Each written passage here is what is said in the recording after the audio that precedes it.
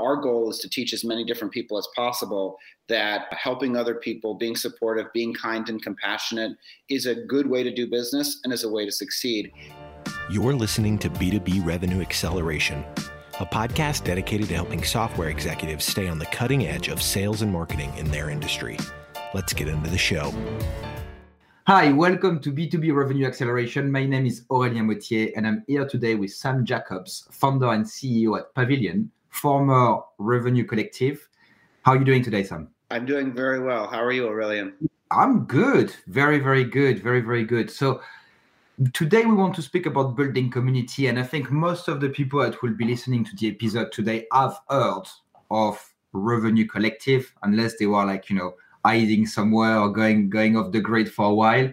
First question for you. First of all, I'd like to get a little bit of an introduction, yourself, where you come from, the start of Revenue Collective, but it will also be very good to understand why you changed the name from Revenue Collective to Pavilion, if you don't mind touching on that as well.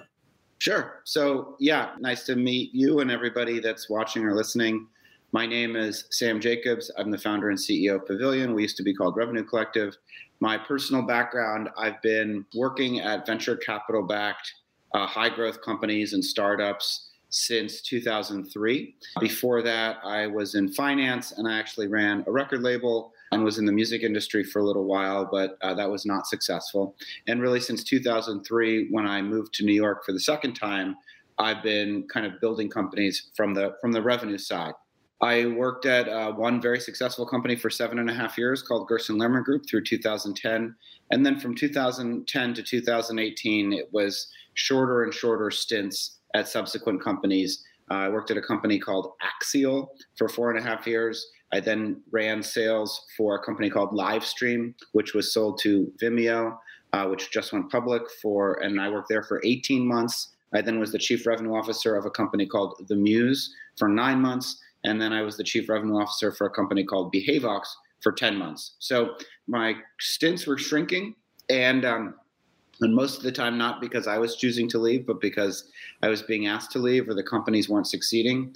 And I needed a community. I needed help. And so I started bringing people together in New York just to share stories, to make the sales leaders and the marketing leaders the center of the ecosystem, because in every other place, the founders were the center or the investors were the center. But I wanted to create a community that was really just for operating professionals. And so we called it the New York Revenue Collective. And I didn't have any grand aspirations. I didn't really think much of it, because starting a dinner club, which is what we were, starting a dinner club with an email group is about the easiest thing in the world to do. And so I figured every city must already have something like a Revenue Collective, and I would just focus on being the community for New York. And it turned out that every city did not have something like Revenue Collective, or if it did, they had been structured in different ways that I didn't think were optimal. And so people from all over the world really began to hear about what we were doing and reaching out to me. The first person that reached out to me was a guy named Tom Glasson in London, and he ended up starting the London chapter of Revenue Collective. And then we quickly launched a variety of new cities, Boston, Toronto, and more. And still at the time, I only began working on it full time at the end of 2018. And I really, at that point, I said, if we can get to 2,000 people by the end of 2020, then we will be, I can live, right? I can pay my rent. I can be alive. It doesn't have to be, the biggest company in the world, but it can help me, not get fired again because I was working for myself. And it just something that became very, very popular, particularly during COVID, when people needed community and they needed resources and they needed assistance and help, and they were facing more uncertainty than ever before. And so we ended up moving well past 2,000. By the end of 2020, we were close to 3,700 total members, all paying members. And so that was that. And then you asked, why did we change the name? And this is a bit, so sorry for being long-winded, but there's a couple things. The big idea behind what we're doing is not really about any one profession anymore, right? We started focusing on salespeople, but as we mentioned offline, Aurélien, we have a CEO community now. Yeah. I was left out. All my now you can join. We have a finance community.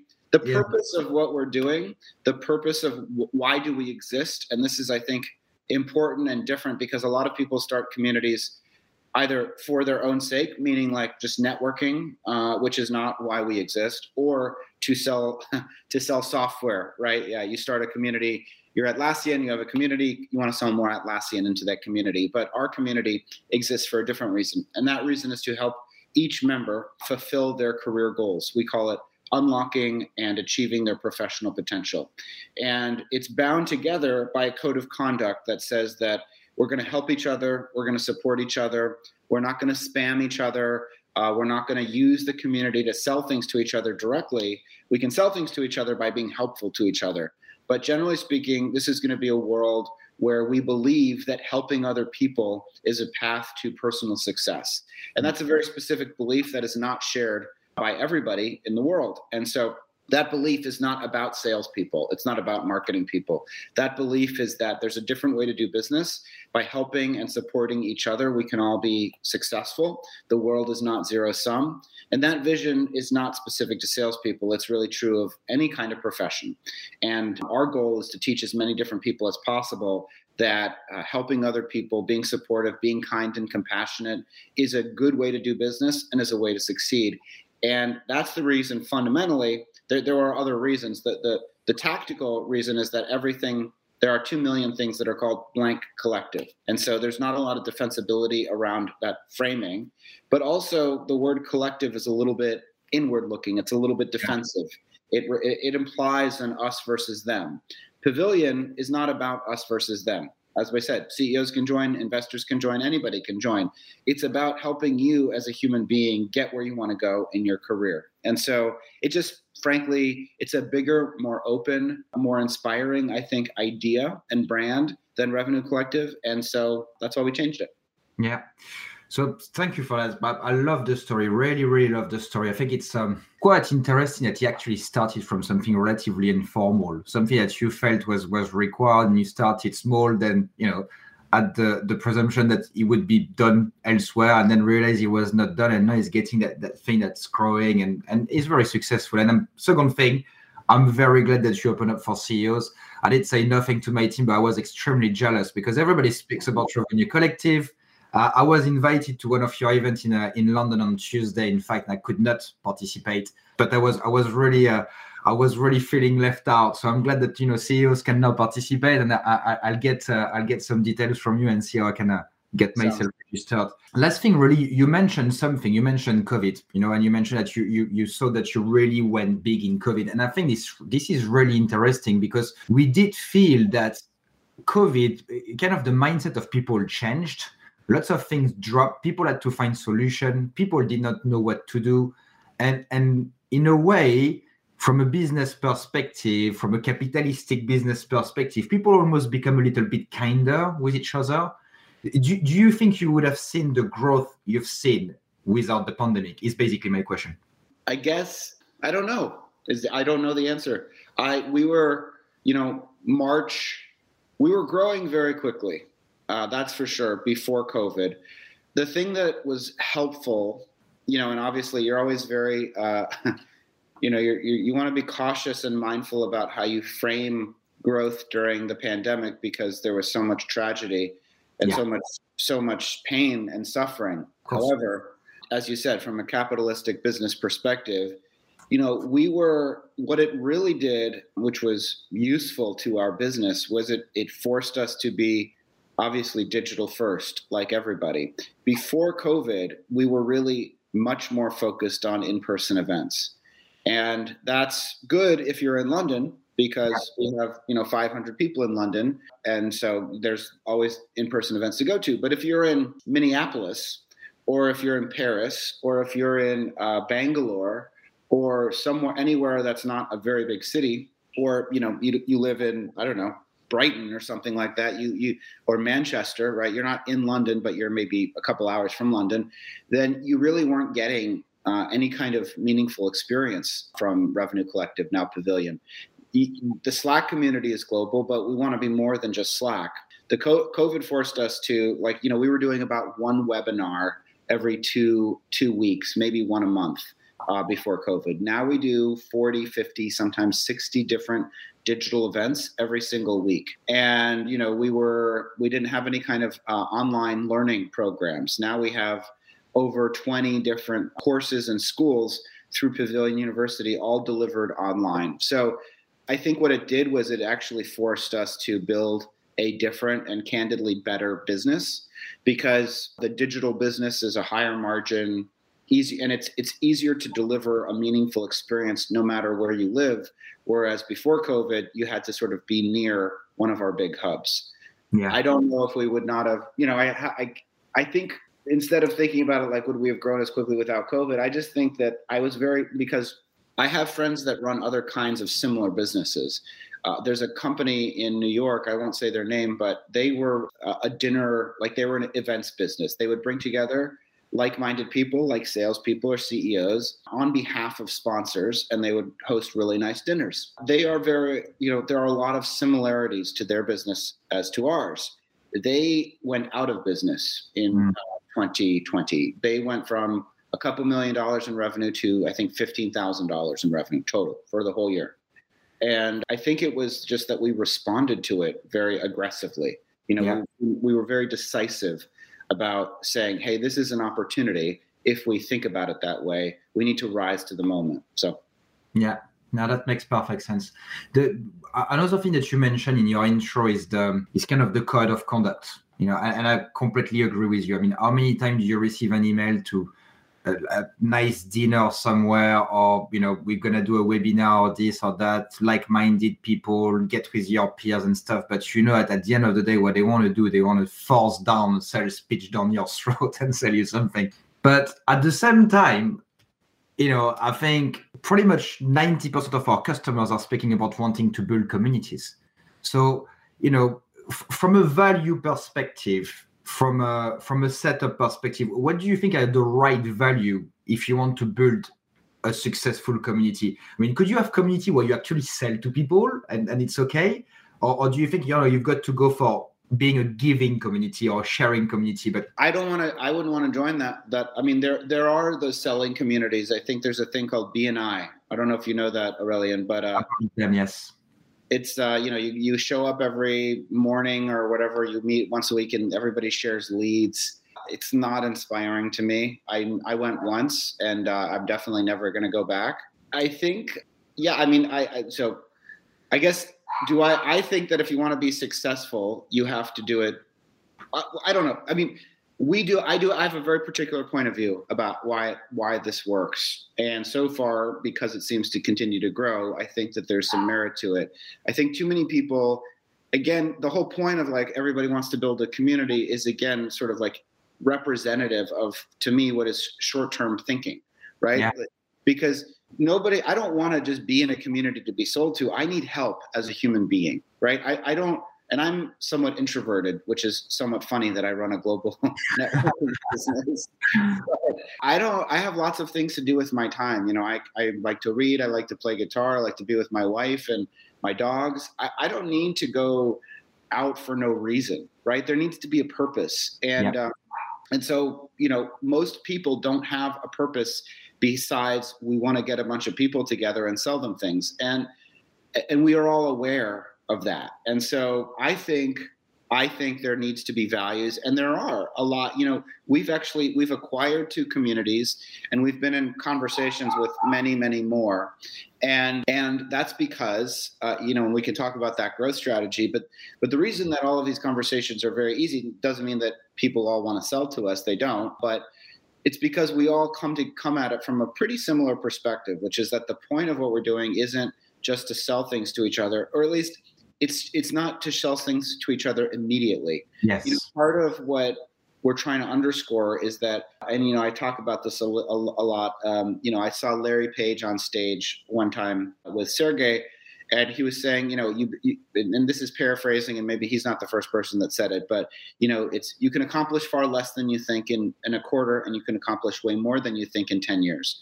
And his point is that sometimes your time horizon can be a competitive advantage. If you just play a longer game when everybody else is playing a shorter game, you can do more things than might be expected. Yeah. And I think that's the approach that we take to community. It's not that you can't sell people things. You'll sell them things over a year. And the way that you'll sell them something is by being helpful and by building trust and credibility. And then when people trust you, they want to do business with you. It's not that nobody wants to do business. It's that I just don't want to be beat over the head. I attend one webinar and all of a sudden I'm getting 52 emails from SDRs, with like messaging that's 10 years old. Yeah. No, I appreciate it. To be fair, it's the very right reason you started. The very right reason you started. You didn't try to make money out of it. You just try to get what you want now, your community member to get, which is this information, the connection, the relationship with people, and being with like-minded people and sharing information. So that makes perfect sense also. So Sam, what would you say are, or if you can just name a few, some successful initiatives that your team has drove to get Pavilion what is today? Well, I think there's a couple things. And again, the first is the business model. Again, sort of speaking again about short-term versus long-term time horizons. It's very tempting for people to want to build a free community. And I talked about this a lot. The thing that happens, if you want a business and you want the community to be free, then your members are going to be the product and you're going to be selling them to sponsors. Or so one thing that we've done that's been very successful is simply asking people to pay. Relatedly, and then no other business model. So we don't, everybody will tell you when you start a community, you should start a headhunting business, an executive search business. So many people parlay their community into like a recruiting business. Well, I work in SaaS, and recruiting revenue is transactional revenue, is not nearly as valuable as recurring revenue. And it's a much simpler, cleaner model to think about it almost like Amazon Prime, where you pay a fee and we try to deliver as much value as we can for that fee. And we don't have any other incentives. So I don't take kickbacks or referral fees. Everybody wants to do some kind of like, strange commission deal. I don't want to be, necessarily like that kind of channel for anybody. All we do is we have a simple business model. So that's one thing that I think, again, it takes longer. Sometimes you might be giving up a $100,000 executive search retainer, but over time you build a bigger community because people trust that your heart and your incentives are in the right place. And so, that's one thing that we've done. The second thing, and we're not alone in this, but lots of people have done it, and it's a useful thing, which is one of the biggest complaints people have when they join Revenue Collective, now Pavilion, is it's so overwhelming. There's so much content. There's so many people to meet. They're not sure where to start. So this year we launched Pavilion University, and we launched with our first program, which is CRO School, which we launched in the spring of 2021. And it was hugely successful. And since then, we've launched, again, I think the number's up to 20 at this point. Right now, we have running Enterprise Go-to-Market School, SDR Acceleration School, Frontline Manager School, Chief Marketing Officer School, Chief Customer Officer School. So why is this helpful or useful, or what's interesting about it? So these learning programs are, and we're not the only people to do this, but I think it's an interesting insight. They're all live. You're not watching a video. They're live, and and this is important, they are cohort based. So you take a lecture on a Zoom, you hear me or you talk, Aurelian, for 90 minutes, and there's 400 people, on the Zoom. But after that, you're broken up into small groups that you meet with once a week. And those groups are 15 people. And what that does is two things. First is that it gives you an ability to meet other people and digest the content and to have a conversation about it. But more importantly, it helps you build deeper relationships within the community through the context of the school. And so we've now got close to 3,000, we have 6,200 people total in our community as of today. We have almost half of those people in some kind of learning program. And we've received, very, very positive feedback from those programs. So I guess one thing that we've done successful is just simply structure the business and design the business in the right way. And then the second is, something that's been this year has been launching Pavilion University. It's been very successful. Yeah, it's wonderful. And for that university, so as you mentioned, what you are doing in terms of the process, so you've got the courses, and then you've got the break group. What are the people actually doing in those groups? Are they working on common project, or are they just sharing their learning from the course themselves? How do you get them to actually participate to the follow-up session? Because what I love about that is that we are trying at Operatics, but we've got the content, but we are trying to build what we call an Operatics Academy. It's an internal tool. We're not even thinking about the external, but as you mentioned, lots of content. There is lots of way to do what we do. It's sales, it's lots of different techniques. And we want to obviously enable our guys as much as possible. But what we find out, one of the issues that we face when we do the training is that people come to the first lecture, they listen to it, but then it's the consistency. And it's almost like when you train for, being a bit better golfer or better runner, it's the repetition, is the actual training that makes you successful. So I'm very interested to understand that, because that's very different also the little group that you are building. So what do you get them to do in those little groups? How do you get them to interact? And So you have to apply, even though for most of the schools, there's a few, and next year we will charge for more of them because it's very, I could talk about this for a long time, but the first is that you apply. And when you fill out the application, even though there's no cost, we say you have to attend Right. these study group sessions. We take attendance for the study group sessions. We actually take attendance. You will not get a certificate of completion unless you have at least 90% attendance in your cohort groups. So we sort of make it very, very clear that if you want, because that's part of, this is essentially gamification, right? There's a badge that you get at the end, which is your certificate that says, congratulations, you've completed CRO school. You can put that on your LinkedIn profile. You can put that places. You can tell people about it. But you're only going to get that badge if you attend. So that's part of it. Part of it is just making sure that we give cohort leaders. So we both select and train people on how to lead the session. And we make it very clear that your attendance and participation is expected. That said, there are, of course, because it's so dependent on the group, some people have, it doesn't work perfectly, I suppose. Some people have amazing experiences, some people don't. But for us, it's anybody that's having any kind of amazing experience is more amazing experiences than, of course, if they'd never had the class or they'd never been in the group. There's enough people that have amazing experiences that it makes it a very powerful essentially, net promoter score tool for us, or, it's a customer advocacy tool. So part of the answer is we give them things to talk about. Part of the answer is we train the leaders on how to run the session. And part of the answer is we just, it's the carrot and the stick. We make it so that you can't get the badge if you don't go to the study group session.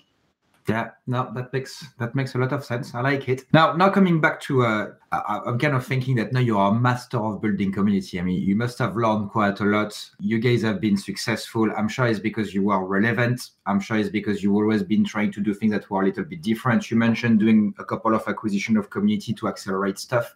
But if you were to speak to a younger self of yourself, let's say 5, 6, 7, 10 years ago, or someone who's just at the beginning of their career and say, look, I'd love to build a community. I'd love to build something. I'd love to have people to share that. And someone who's got the same inspiration and values, what would be the do's and don'ts that you would give them? What would be the main advice of traps that you fall into?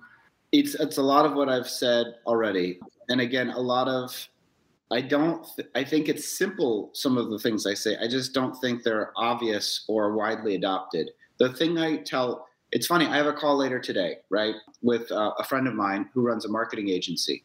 And he says, I need to be better at selling. What should I do? He wrote me an email. Well, how can I be a better seller? And I said, well, I don't have an opinion on that specifically, but in general, my advice to almost everybody is the same. And it sounds probably perhaps inauthentic or artificial. And I'm just telling you that it's not, which is that my advice to everybody is play a longer game and look for opportunities to help people. If you want to start a community, there has to be a reason the community exists beyond the fact that you want to be in charge of something and you want a community. Our reason is very clear. Our community exists not for its own sake. It exists because Katarina's a member, and if she wants to be a CEO one day, we want to help her get there.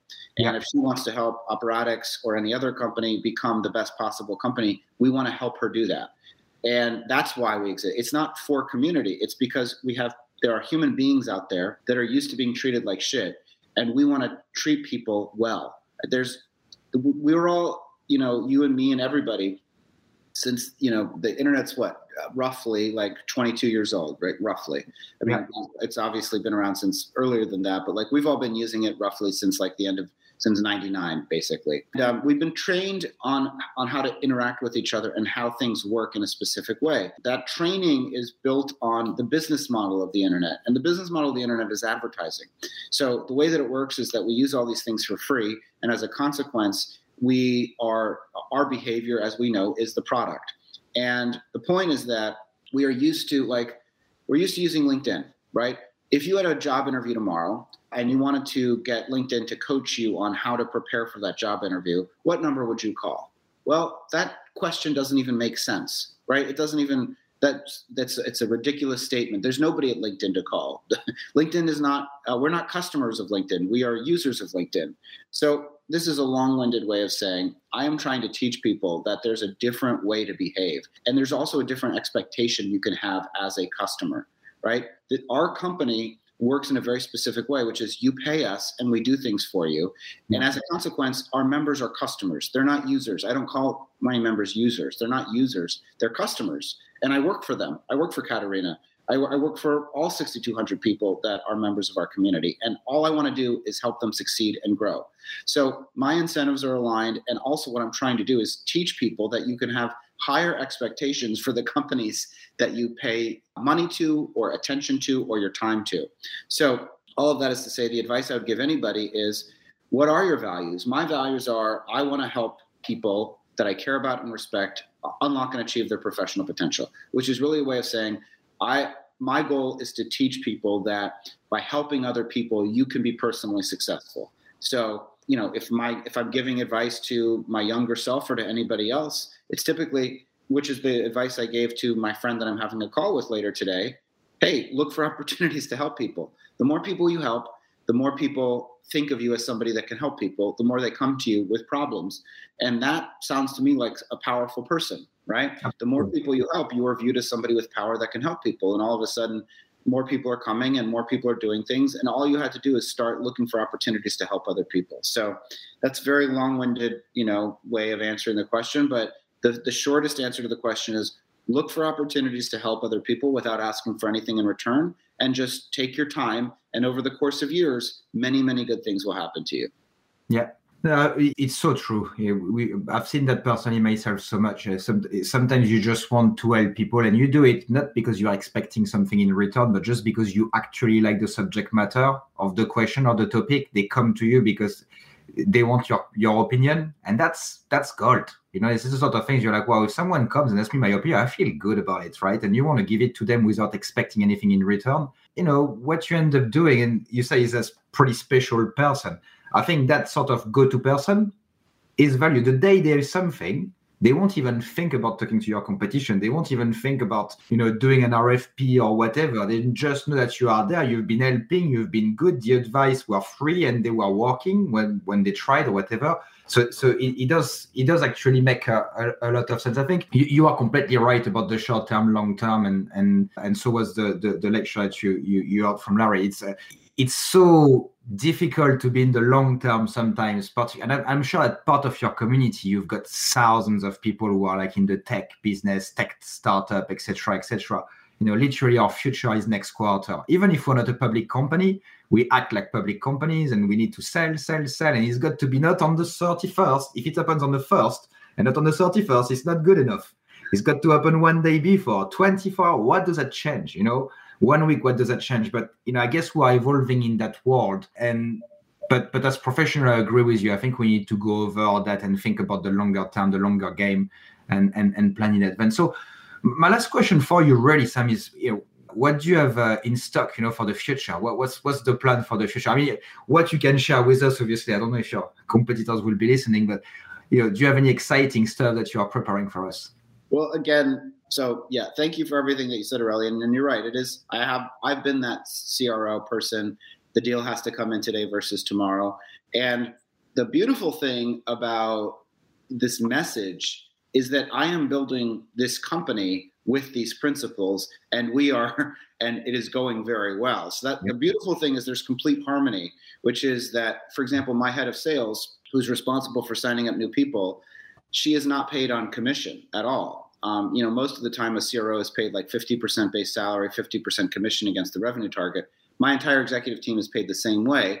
And we're paid on NPS. We're paid on Net Promoter Score. We're not paid on revenue. And maybe one day we'll move to be paying on different metrics. But this year, to get your bonus, we have to have an NPS score on a trailing 90-day basis greater than 50.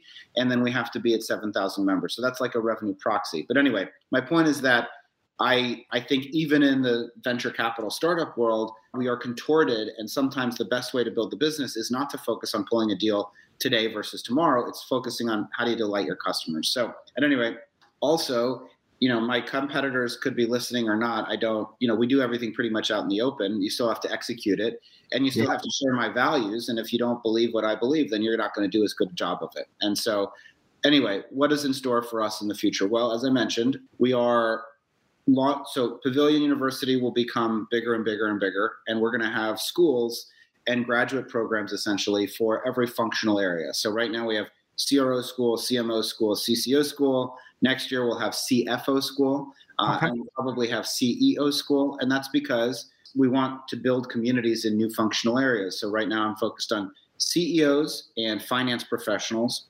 Next year, hopefully we'll get the finance community and the CEO community to really good places. And we can think about, HR or people operations. We can think about product and engineering and maybe even some other functional areas. So new communities, relatedly with new schools associated, that's a big part of what we're doing. We're about to launch our platform. The funny thing about the company, which has, been valued at, $100 million, is that we don't have any of our own software yet. It's on Slack and Zoom and Google Docs and Google Sheets. But beginning next week, actually, we're going to start pushing out our own platform into a small group of users to test and to give us feedback. I think it's going to be fine. I don't think it'll be great, but I think over time it'll be great over next year. And that platform will have a bunch of cool ideas.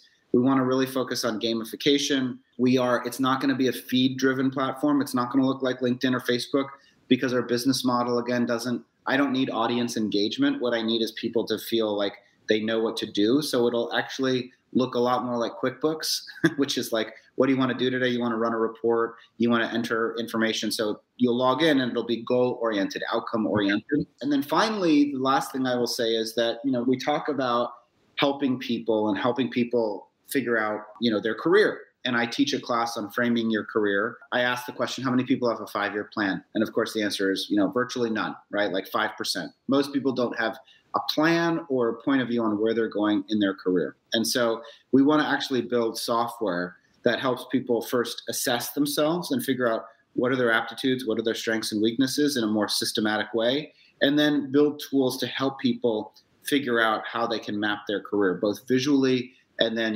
analytically. So, you could call that career mapper, you could call that, but it's skills assessment tools, it's career mapping and visualization tools, all underpinned by once you figure out where you want to go, we'll have learning and education that'll help you get there and train you to get there once you're there.